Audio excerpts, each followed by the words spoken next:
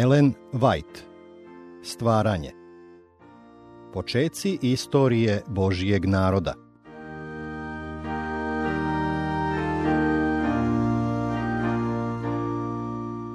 Pedeset i prvo poglavlje.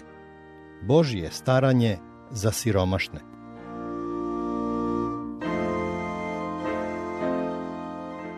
Da bi potpomogao okupljanje svoga naroda na verske službe, ali da bi se postarao za siromašne, Bog je zatražio od Izraelja da donose još 1/10 od sveg dohotka. O prvom 10 Gospod je rekao, a sinovima Levijevim, evo dajem u nasledstvo sve 10 od Izraelja za službu njihovu što služe u šatoru od sastanka. 4. Mojsijeva 18:21. Međutim, za drugi 10 je zapovedio: jedi pred Gospodom Bogom tvojim na mestu koje izabere, da onde nastani ime svoje, 10 od žita svojega, od vina svojega i od ulja svojega, i prvine od stoke svoje sitne i krupne, da se učiš bojati se Gospoda Boga svojega svagda. 5. Mojsijeva 14:23-29, 16 od 11 do 14. Ovaj 10 ili njegovu vrednost u novcu trebalo je da narod u toku 2 godine donosi na mesto u kome se nalazi svetilište.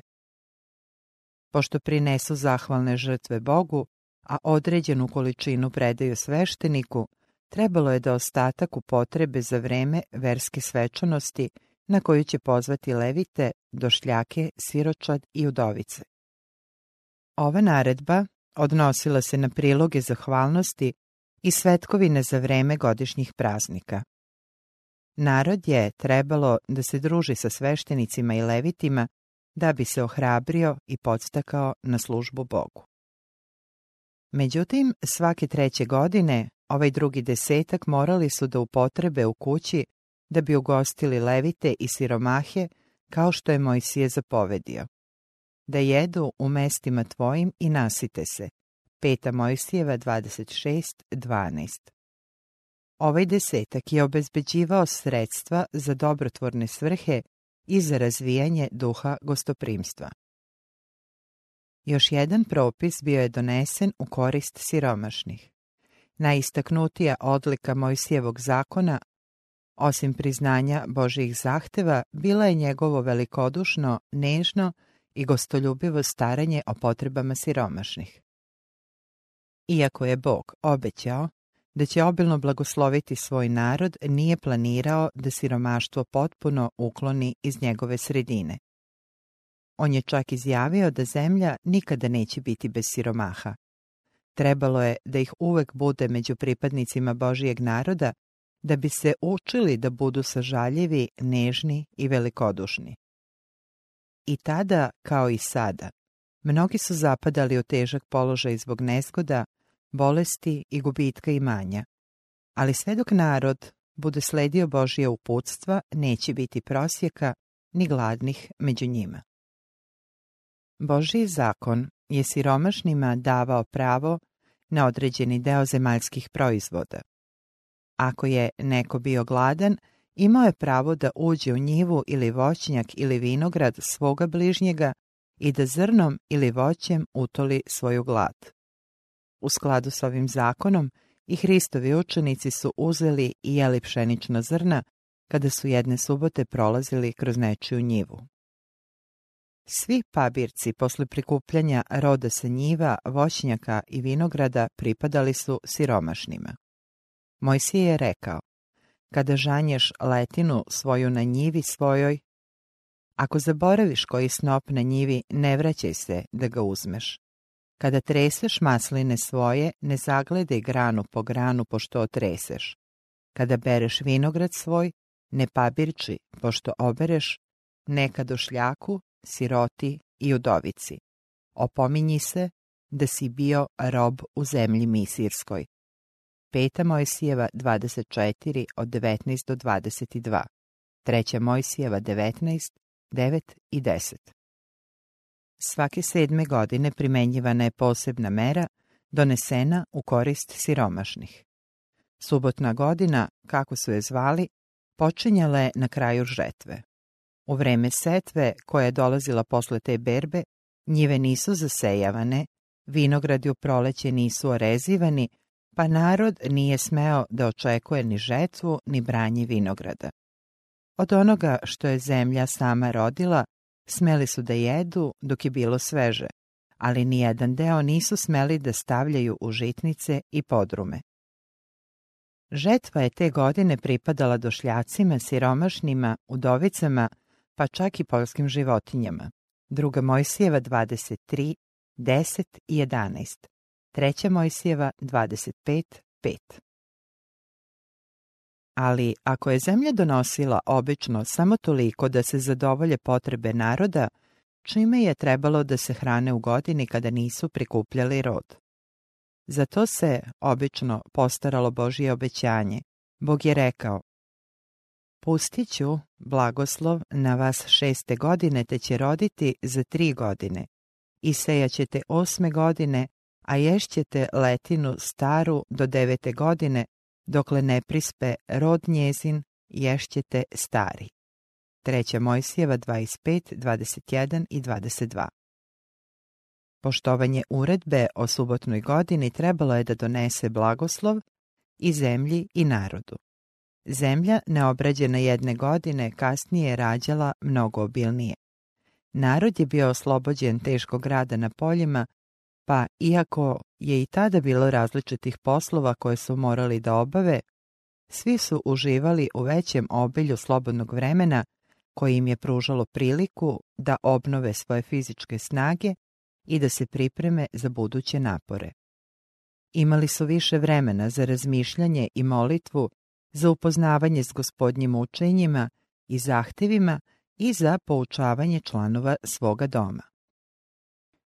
U subotnjoj godini jevrejski robovi obavezno su bili oslobađani i nisu smeli biti pušteni bez dara.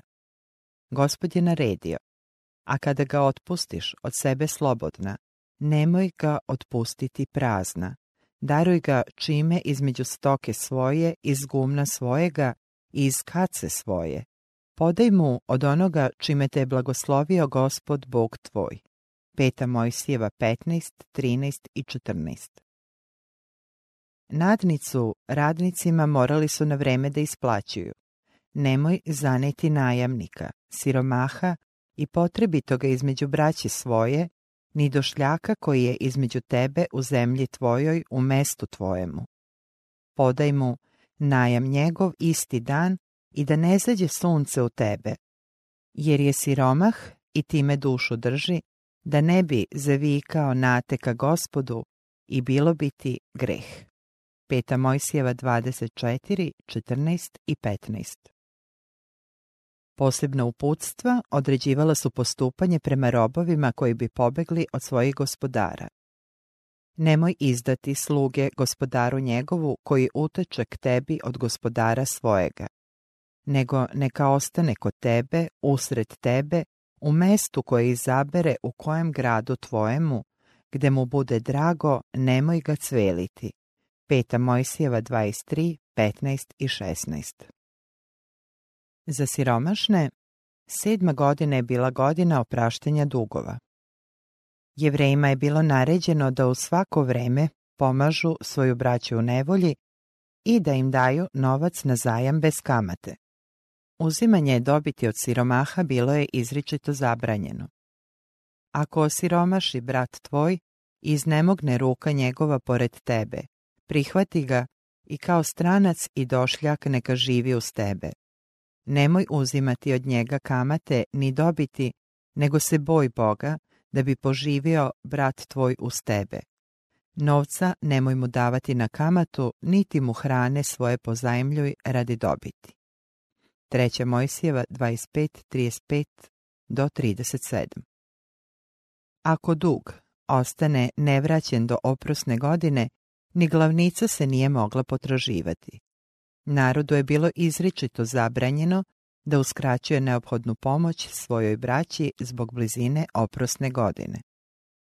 Ako bude u tebe koji siromah između braće tvoje, nemoj da ti se stvrdne srce tvoje i da stisneš ruku svoju bratu svojemu siromahu. Čuvaj se da ne bude kakvo nevaljalstvo u srcu tvojemu, pa da rečeš, blizu je 7. godina, godina oprosna, i da tvoje oko ne bude zlo prema bratu tvojemu siromahu, pa da mu ne daš, a on zato da zavapi Gospodu, nate i bude ti greh.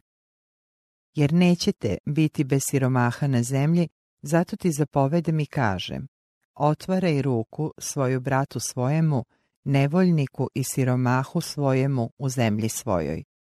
Otvori ruku svoju i pozajmi mu rado koliko mu god treba u potrebi njegovoj. 5. Mojsijeva 15, 7-9, 11 i 8. Niko se nije morao plašiti da će zbog svoje velikodušnosti zapasti u oskudicu. Poslušnost Božjim zapovestima sigurno će dovesti do blagostanja. Bog je lično obećao. Davaćeš u zajam mnogim narodima, a ni od koga nećeš uzimati u zajam, i vladaćeš mnogim narodima, a oni tobom neće vladati. 5. Mojsijeva 15:6. Posle 7 subotnih godina, 7 puta po 7 godina, dolazila je velika oprosna godina, godina slavlja, jubilarna godina. Tada zapovedi neka zatrubi truba po svoj zemlji vašoj i posvetite godinu 50. i proglasite slobodu u zemlji svima koji žive u njoj. To neka vam je oprosna godina i tada se vratite svaki na svoju baštinu i svaki u rod svoj vratite se. 3. Mojsijeva 25, 9 i 10. 10. dan 7. meseca, na dan očišćenja, trebalo je da zatrube slavljeničke trube. Po cijeloj zemlji, gde god živi jevrejski narod, čuo se njihov zvuk, koji je pozivao sve sinove Jakovljeve da dobrodošlicom pozdrave veliku oprosnu godinu. Na veliki dan očišćenja bilo je objavljeno pomirenje za grehe sinova Izraeljevih i oni su radosna srca mogli da pozdrave jubilej. Kao i za vreme subotne godine, zemlja se ni sada nije smela zasejavati, niti rod sakupljati, i sve što bi samo rodilo smatrano je zakonitim vlasništvom siromaha. Određene klase jevrejskih robova, svi oni koji nisu dobili slobodu u subotnjim godinama, sada su bili oslobođeni. Međutim, jubilarna godina bila je posebno obeležena vraćanjem svih nekretnina porodicama prvobitnih vlasnika. Prema posebnom Božjem uputstvu, zemlja je u početku bila podeljena kockom. Posle ove podele niko nije smeo da zamenjuje imanja. Nikoga nije smeo ni prodavati ukoliko ga beda ne bi naterala da to učini, ali su i tada on i njegovi rođaci u svako doba imali pravo ponovnog otkupa. Ukoliko je ne bi otkupili, zemlja je u jubilarnoj godini ipak vraćena prvobitnom vlasniku ili njegovom nasledniku.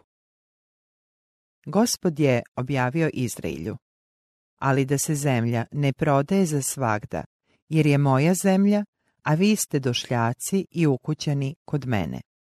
3. Mojsijeva 25-23.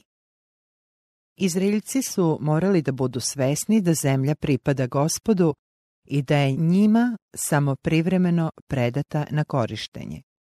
Da je Bog njen zakoniti vlasnik, prvobitni vlasnik, i da on želi da se posebna pažnja posveti siromašnima i nesrećnima.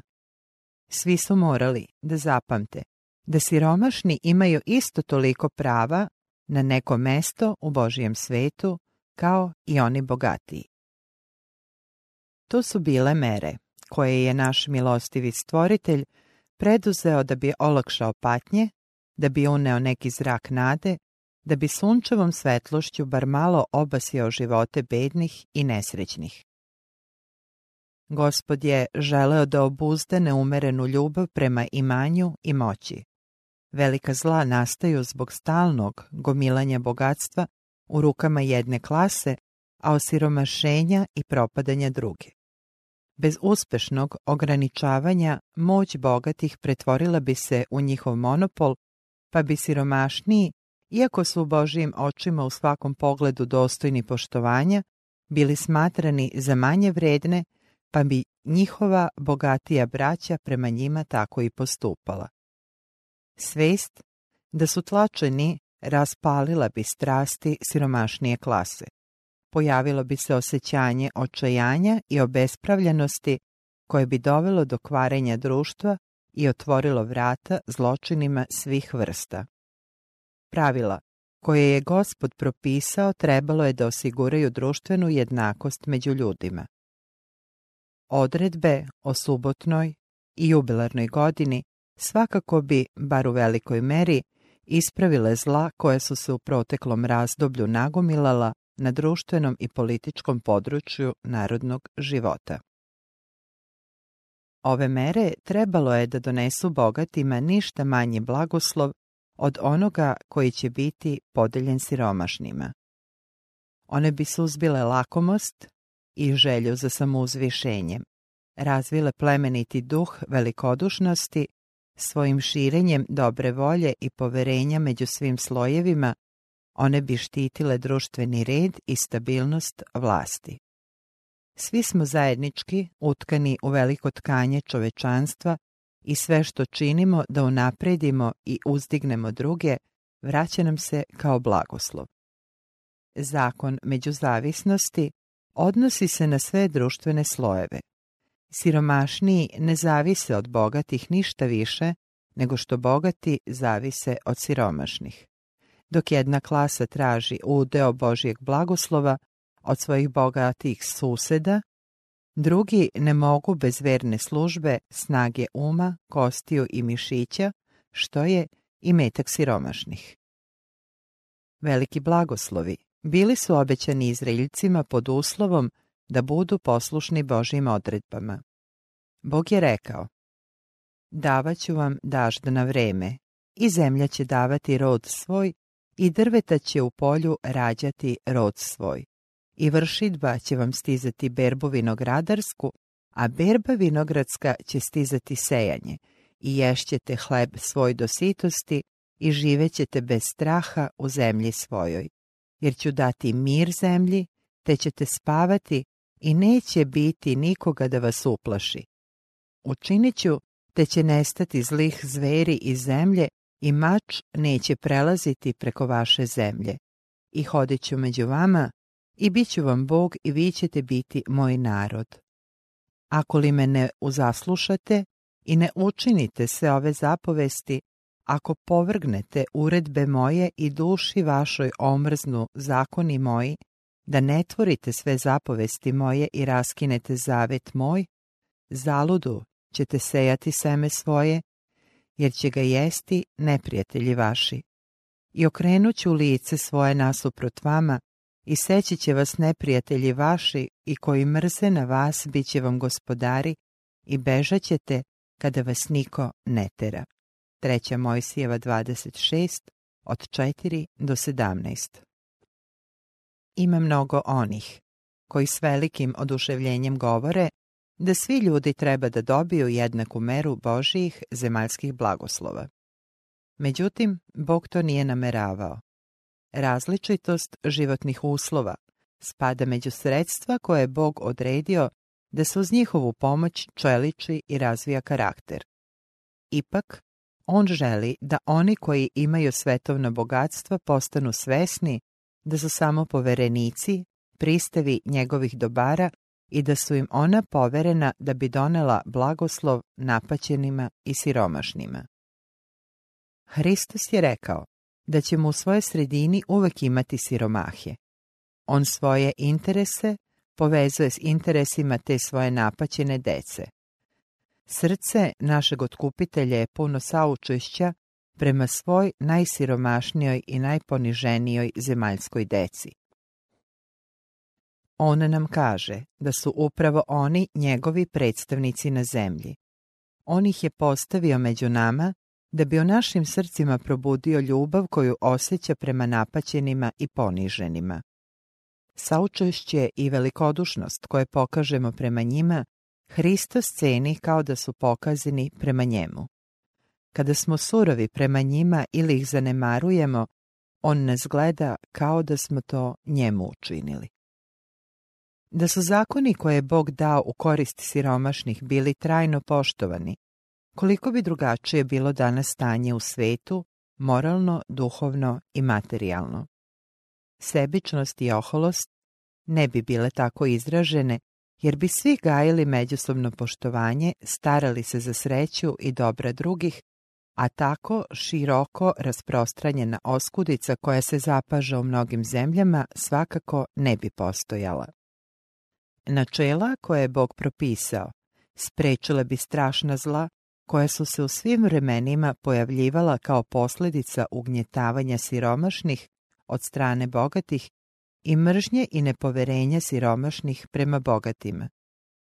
Dok bi s jedne strane sprečila nagomilavanje velikog bogatstva i odavanje neograničenoj raskoši, sa druge strane onemogućila bi neobrazovanost i moralno propadanje desetina hiljada onih čija je bedno plaćena služba omogućila prikupljanje ogromnih bogatstava. Ona bi dovela do mirnog rješavanja svih problema koji sada prete da suoče svet s bezvlašćem i krvoprolićem.